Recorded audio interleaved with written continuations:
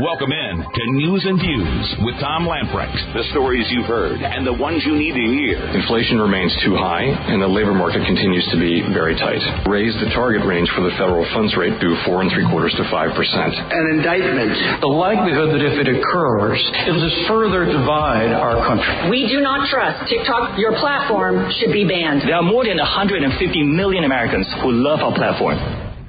Your life, your values, your voice. This is News and Views with Tom Lamprecht on Talk 96.3 and 103.7. All right, welcome in. News and Views for a Friday, and looks like a pretty nice weekend coming up. WITN is reporting State Auditor Beth Woods has admitted she left the scene of a crash in downtown Raleigh while driving in a state vehicle. She wasn't saying what state she was in when she was driving the state vehicle. Wood pleaded guilty to the misdemeanor charge of leaving the scene of an accident resulting in property damage, while the state agreed to dismiss a charge of unsafe movement.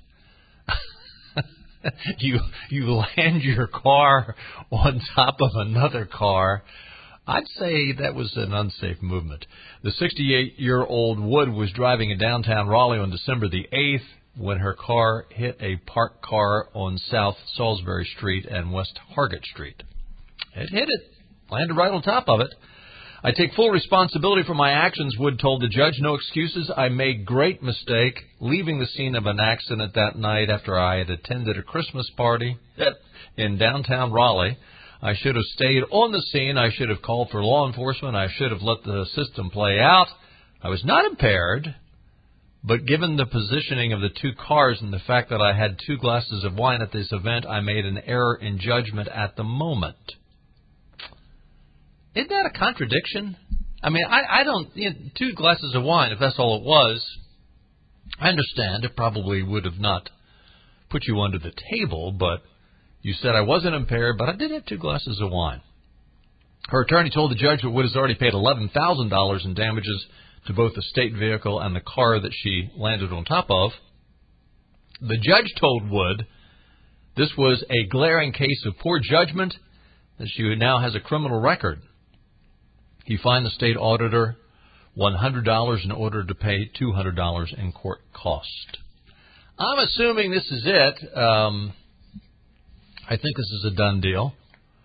And listen, I am rather lighthearted as I approach this story, but Beth Wood has apparently done a pretty good job. I don't think she should be judged by this issue alone.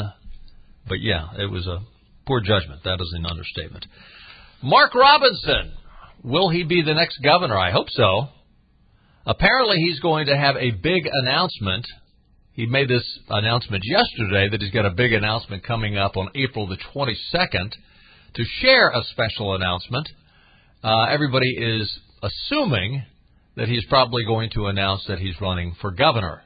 The rally will take place at Ace Speedway in Elon. Robinson, I'd say he's the front runner. I mean, you've got on the Republican side, along with Robinson, people that are murmuring, looking, insinuating that they might run. Dale Folwell, state treasurer. We've had him on this program, and pretty evident from what he said to us that day that he's running, or at least he's giving strong consideration to running. Agricultural Commissioner Steve Droxler and Representative Mark Walker. They're trying to decide whether they're going to jump in the race or not. So Mark makes this announcement, and boy, the left media just has jumped all over him today. Now, on the left, Josh Stein is going to be running. He's already made that announcement. In his announcement, he attacked Robinson.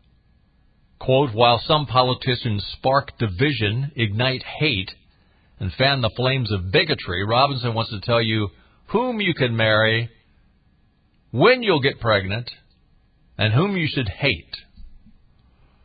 We live, there's so many stories out every week, and even in today's pile. I so tire of the people that are constantly lying. people say, well, that's politics. And yes, I suppose people have always done this since the fall of man in the Garden of Eden. But it seems like it's at an all-new high. While following the Lieutenant's Governor announcement, WRAL, Will Doran, speculated that Robinson chose to kick off the announcement that his theme of his campaign would be against COVID-19 shutdowns. Really? I don't think so. I mean, he might bring that up. I mean, the focus is going to be the overreach of left-wing politicians that want to control every aspect of your life. Now, COVID-19 is a good example of that, but it's not going to be an anti-COVID-19 shutdown campaign. It's going to be, could we please have our freedom back campaign. COVID-19 was the spotlight that shone brightly on this issue of these bureaucratic jerks trying to control every aspect of your life. Robinson, who grew up in Greensboro, less than 50 minutes away from Ace Speedway. Ace Speedway is a business that repeatedly violated COVID-19 lockdowns in the early days of the pandemic. They were chastised by Roy Cooper.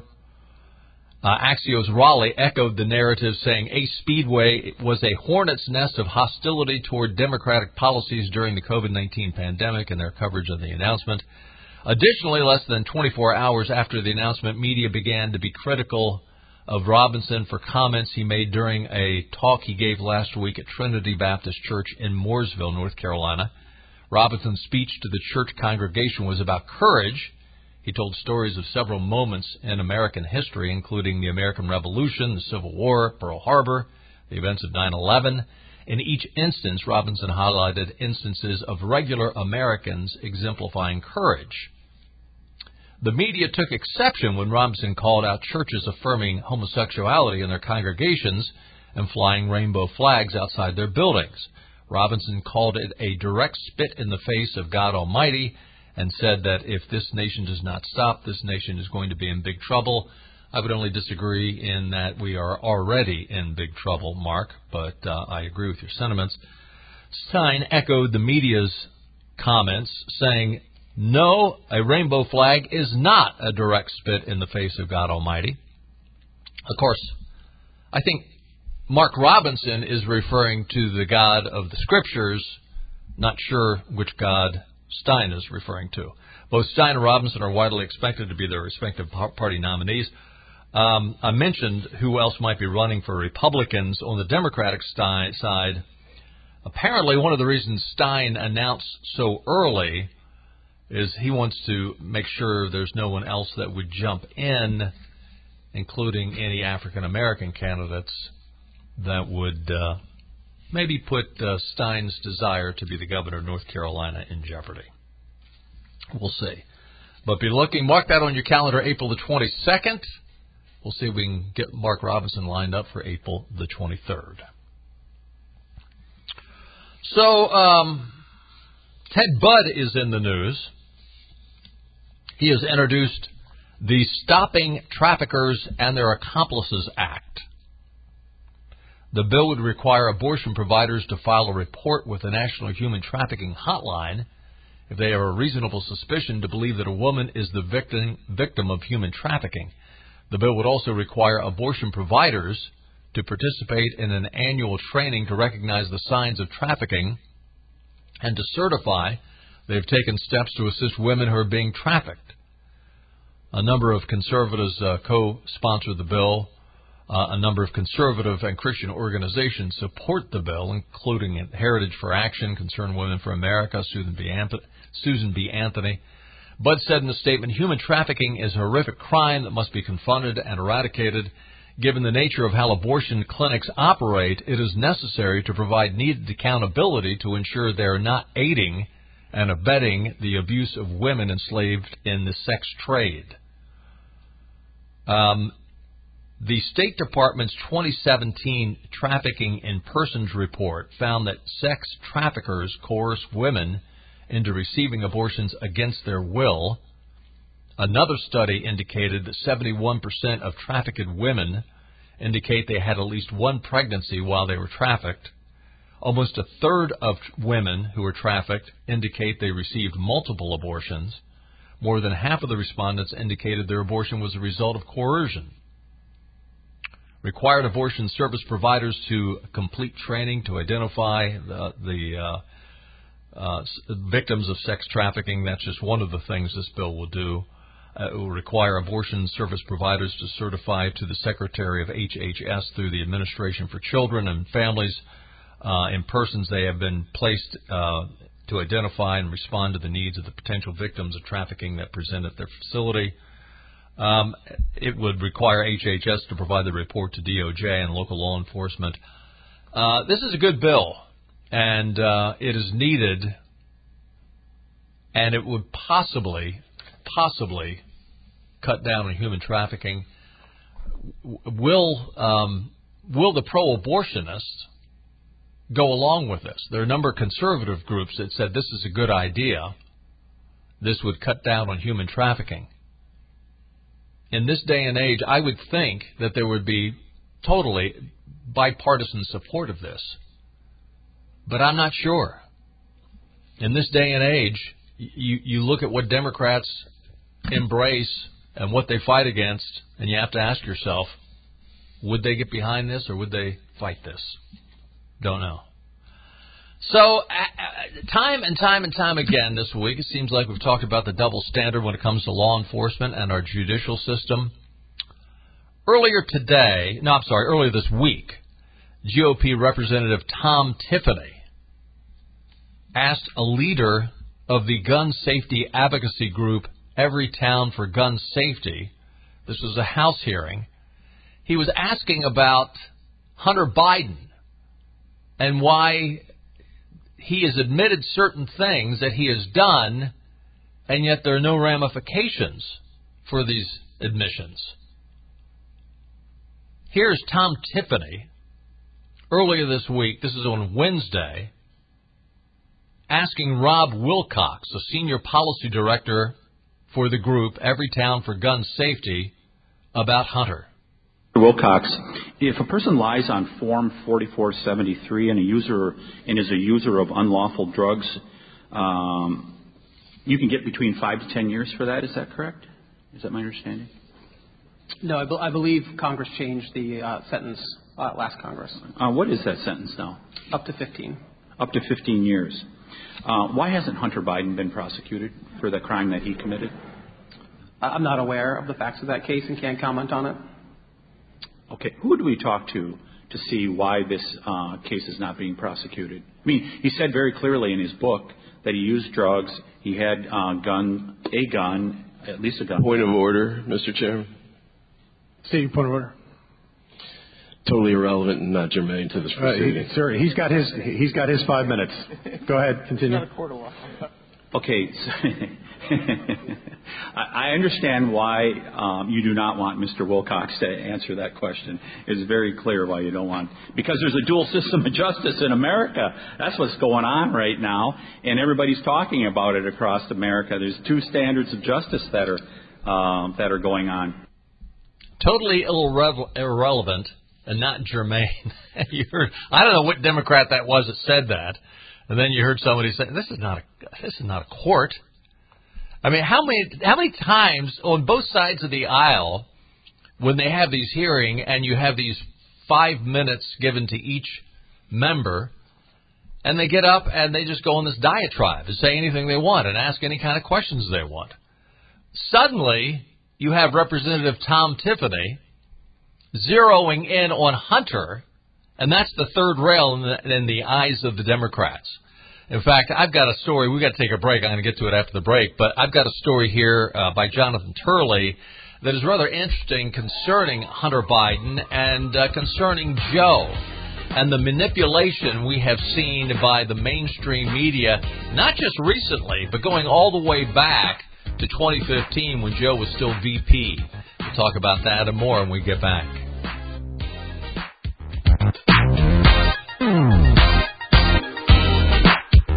This is your Drive at 5 and ENC with Tom Lamprecht. Welcome back to News and Views on Talk 96.3 and 103.7. All right, welcome back in. Taking a quick look at your weekend weather forecast. Tomorrow, a mix of clouds and sun early, becoming cloudy later in the day.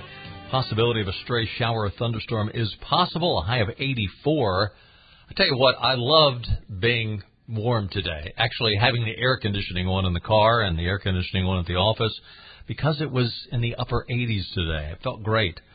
I will not complain about the heat. On Sunday, expect a few afternoon clouds, a high of 81 for Sunday, and chance of rain Sunday night. All in all, not too bad. In fact, rather nice. It is March 24th, National Cheesesteak Day. Okay. Cheesesteak subs? Sounds good. Grab one for dinner. So, Joe, cousin Eddie, is upset with the word salad woman, Kamala. What happened? You picked her, bud. He's upset because Kamala is not rising to the occasion as a second in command.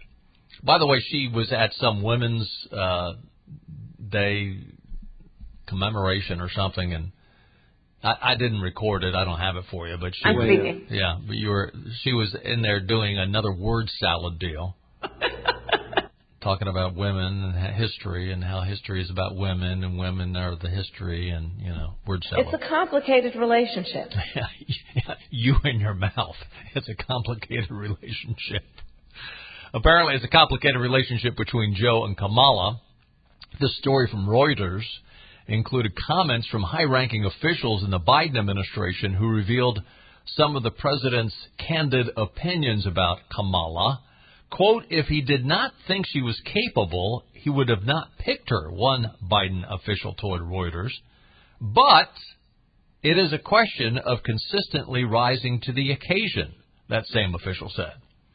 A second former official highlighted, quote, a point of tension between the two. Quote, I don't think that the president sees her as someone who takes anything off of his plate. A second former White House official said, adding, quote, a fear of messing up has caused Harris to be late in joining important political fights like the ongoing border crisis. The fear of messing up. How can you mess up any worse than you already have? I don't think you have to fear that because you're already there. It's like, I fear falling overboard. Lady, you're already in the water. Oh! Biden put Harris in charge of border issues in 2021, but she has notably neglected visiting the border, only going there after she took heavy flack in the press. The National Border Patrol Council grilled Harris for failing to do her job and protect the border back in January. Quote, if you're given a job 2 years ago with the explicit goal of reducing illegal immigration, then you sit around and do nothing while illegal immigration explodes to the levels never seen before, you should be fired and replaced, period, the council wrote. The current administration official acknowledged Harris's weakness on border issues. Harris isn't, she's just a figurehead anyway, though. She's not calling the shots. And she is a buffoon. I'm not defending her abilities. She's a buffoon. But if she actually went out and did something and said something that wasn't on the script, she'd be in more trouble. So, to that degree, maybe she is fearing messing up. But it's obviously not Joe who's calling the shots. Now, Joe might be upset because he's got these terrible numbers. His approval rating is about as low as it's ever been. But who's calling the shots? Who's telling Joe and Kamala what to do? Anyway, Elizabeth Warren, she questioned whether or not Kamala would be the running mate next time around, and she said, and she didn't come right out and say she should be, and so apparently now Kamala and the Indian princess are having a catfight. The Indian princess is trying to apologize, but Kamala won't even answer her phone calls. So, a number of people have written on this, including Jonathan Turley. Just the News also chimed in. Records newly released by the National Archives now show efforts to suppress negative stories about the Biden's family business deals. They didn't just happen on the laptop. They predate the laptop, going all the way back to 2015, when an aide to Vice President Joe Biden boasted she got a reporter to, quote, only use negative information if her editors hold a gun to her head. So this reporter said, I won't use it. I won't use negative, unless my editors force me to. Hold a gun to my head, then I will. The emails come from the Obama administration archives and were forced into the public through litigation by the American First legal nonprofit public interest law firm. That's Stephen Miller's group. They chronicle efforts by the Biden aides in the vice president's office to suppress stories about Hunter's relationship with the Ukraine energy company Burisma during a Biden trip to Ukraine in December of 2015. Miller, the president of America First Legal, said records suggest the news media has been complicit in burying negative stories about the Biden family for at least a decade. Well, that's shocking. Suspicions confirmed. You think? I mean, kudos to Stephen Miller. I'm not making fun of American First Legal. They got the emails released. It's no longer speculation that the media is a part of the cover-up. I mean, we've all known it, but, as things come out, as emails are released and revealed, VP signed off on this. We'll give you this quote to both reporters and my name shortly, then Vice President press official Kate Benningfield wrote in one of the emails. That email corroborates an audio tape released last year, the captured Joe, cousin Eddie, calling his son to reassure him the White House had managed to quiet the story about foreign business deals. Now, he's referring to the New York Times. You probably heard this. We've got the audio right here, cut one. Hey, pals, Dad, it's 8:15 on Wednesday night. If you get a chance, give me a call. Nothing urgent. Just want to talk to you. I thought the article, at least the thing online, it's going to be printed tomorrow in the Times, was good. I think it's clear. And anyway, if you get a chance, give me a call. I love you. So when that came out a year ago, everyone thought, well, that just verifies that the liberal media is not going to write anything negative about Joe's son. What we didn't know at the time, and we do know now, is why it was a positive report is because the White House was putting pressure on the New York Times to write a positive report, and they did. So when he was making that call, it wasn't, hey, I got a sneak peek of the story and you're clear. No, what he's saying here is we forced the reporter and the paper to write the story as we wanted it written. Can you imagine?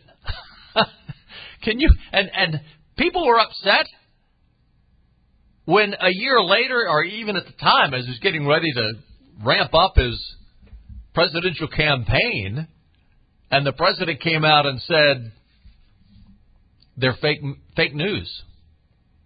And, I mean, he still to this day calls them fake news. Well, yeah, they are fake news. But can you imagine if Donald Trump, or for that matter, any conservative Republican, were to ever put pressure on a publication to, basically talk that publication into dropping a story that made them look bad, in fact, made them look criminal, that publication would be exposing Donald Trump up one side and down the other. Really frustrating, Bedingfield wrote as she approved some statements to be released to the inquiring press. That said, so long as it doesn't elevate or trigger someone else to write, is actually a good, straightforward response. Speaking of what they were forcing the Times to do. One of those media outlets, the Wall Street Journal, however, did write about Hunter Biden serving on the board of Burisma, the energy company.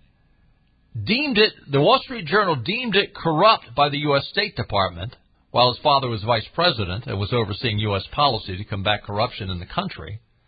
The reporter asked if Hunter Biden holding this position was contradictory to Joe Biden's anti-corruption message. Yeah. Stephen Miller slammed the National Archives for its long concealment of these records from public view. What we are now learning is that the National Archives has a deep state that is radically committed to stopping the public from accessing these documents, and also clearly is radically committed to attacking anything or anybody that they believe is contrary to their agenda. You would think something like the National Archives, you would think that would be a part of the federal government that would be neutral on these issues, that would be bipartisan, that they're just, you know what, how far down the ladder does the deep state go? I mean, is it going to the point that, now the people that are picking up the litter around Washington, D.C. are partisan too? I mean, does it go that far down? I mean, I've always thought of the National Archives as, they categorize what goes on in the government. How much clearer it can be. We're just taking it and putting it away for posterity. No. They're putting it away, and in some cases they're not releasing it after they put it away, like these emails. Suddenly they're out. The corruption and the drip, drip, drip of Joe Biden's corruption coming out little by little, more and more each day, it's going to be interesting to see if the floodgates open. Now, I think the only way they're going to open is if it becomes so obvious. Well, first of all, if the Republicans gain control of the Senate and the White House, then you will see. I mean, right now it's just the House, so they think they can still get away with their lies. But if the Republicans gain back the Senate and the White House, you will see people, as these committees ramp up their investigation, you will see the rats fleeing the burning ship, and they'll start talking. And when they do, it's goodbye, Joe. Joe is probably not long for this world, but it will be goodbye, Joe. Hey, we're going to take another time out. Stay with us. News and Views for a Friday continues right after this.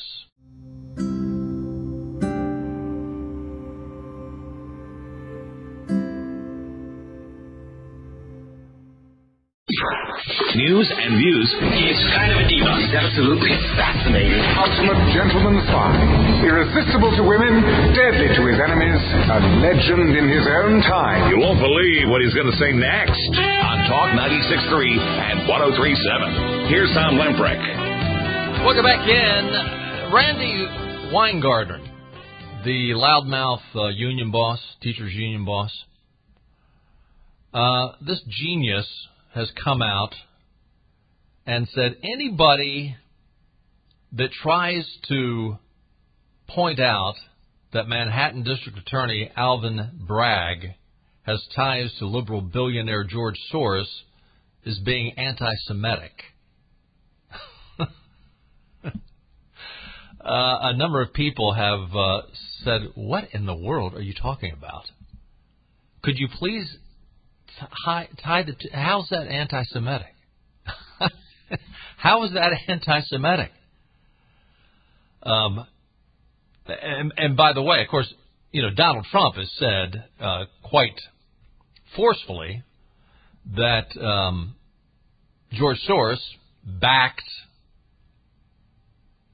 he referred to Bragg as a Soros-backed animal, and declared that he is funded by George Soros.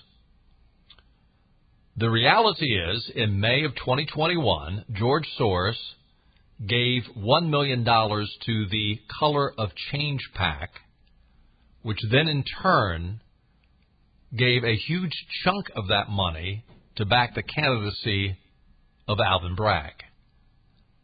So Trump is right. but no explanation as to how that is anti-Semitic. I mean, isn't this the way now? That I'm surprised she didn't say that, this is a racist statement because Alvin Bragg is black, but she goes to the anti-Semitic. But this is so typical of liberals. They don't want to discuss the issue at hand. They never want to discuss the details of the issue. They want to name call. They want to throw out these accusations and paint individuals as somehow homophobic or racist or xenophobic, whatever. Anti-Semitic. That's the best they can come up with. They have no argument. So all they can do is call names and hope it sticks. By the way, have you wondered where Big Bad John Fetterman is? I mean, how many weeks ago did he go over to Walter Reed Hospital, basically saying he was chronically depressed, trying to struggle to adapt to life in the U.S. Senate? At the time, his aides came out and said, well, he'll be back in a couple of weeks. He's just taking a little R&R. He's been here for a month now. Taking a little R&R. Well, people are starting asking, and now they're saying again, well, he'll be back in a few weeks. So what will they say in a few weeks?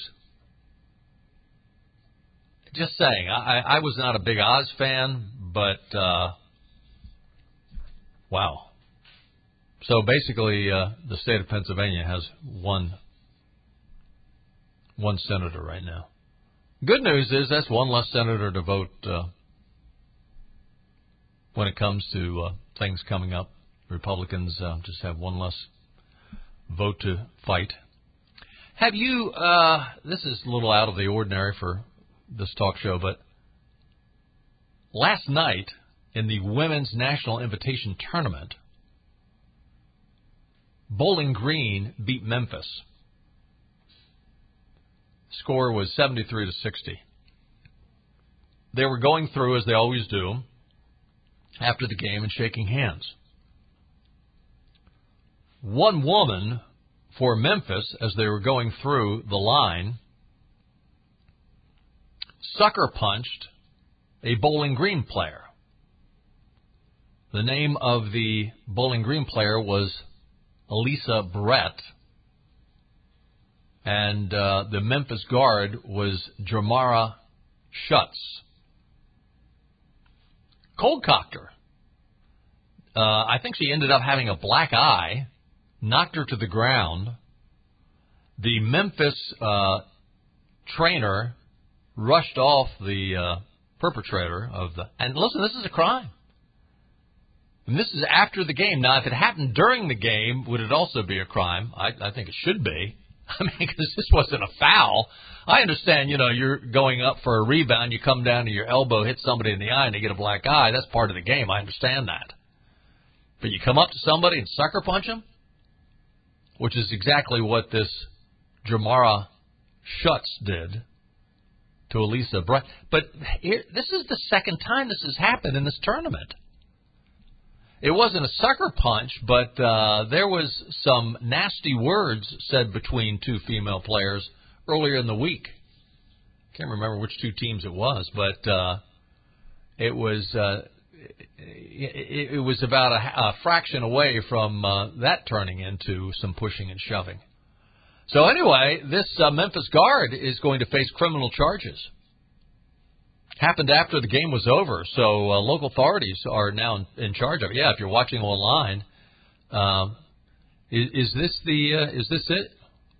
Clark has got, if you're watching online on Cable 7, Bowling Green 73 and Memphis 60. And it's a minute. Oh, okay. Well, I'll go on. It's a minute 20 before it gets to the. If you're watching live, just leave it up there. I'll talk as go to another story. But you'll see in a moment here, if you're watching online, that this girl gets sucker punched and knocked to the ground. Well, there you go. It wasn't on camera of her getting sucker punched, but you can see her on the ground. So, anyway. they're worse than the guys. Just saying, they're worse than the guys. Oh, here's another shot of the sucker punch in slow-mo. Well, you can't see it because the other girls are blocking it. But, yeah, she went down and they escorted Schutz off the floor. Can't make it up. Washington Times is reporting on more political weaponization by law enforcement.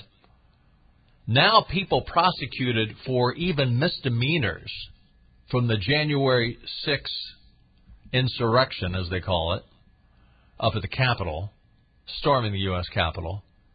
They've been blacklisted. I mean, this is just a misdemeanor.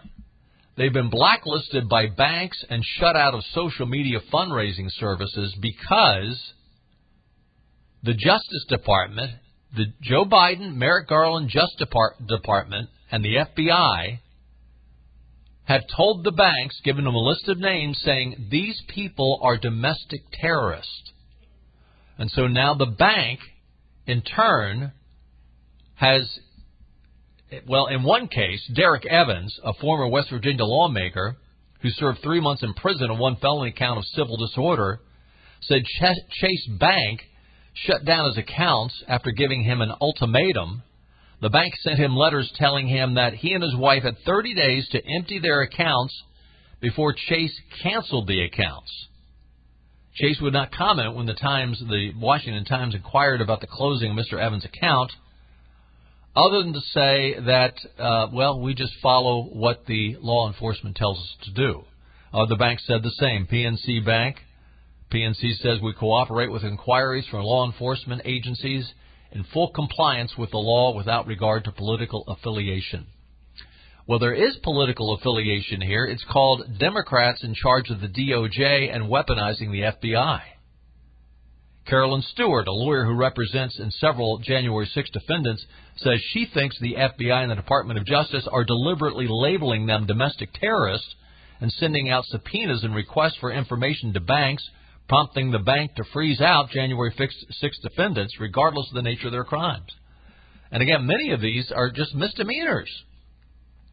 Whistleblower inside the FBI said supervisors forced agents to fabricate terrorism cases to pump up performance statistics and attain quotas set for domestic terrorism cases.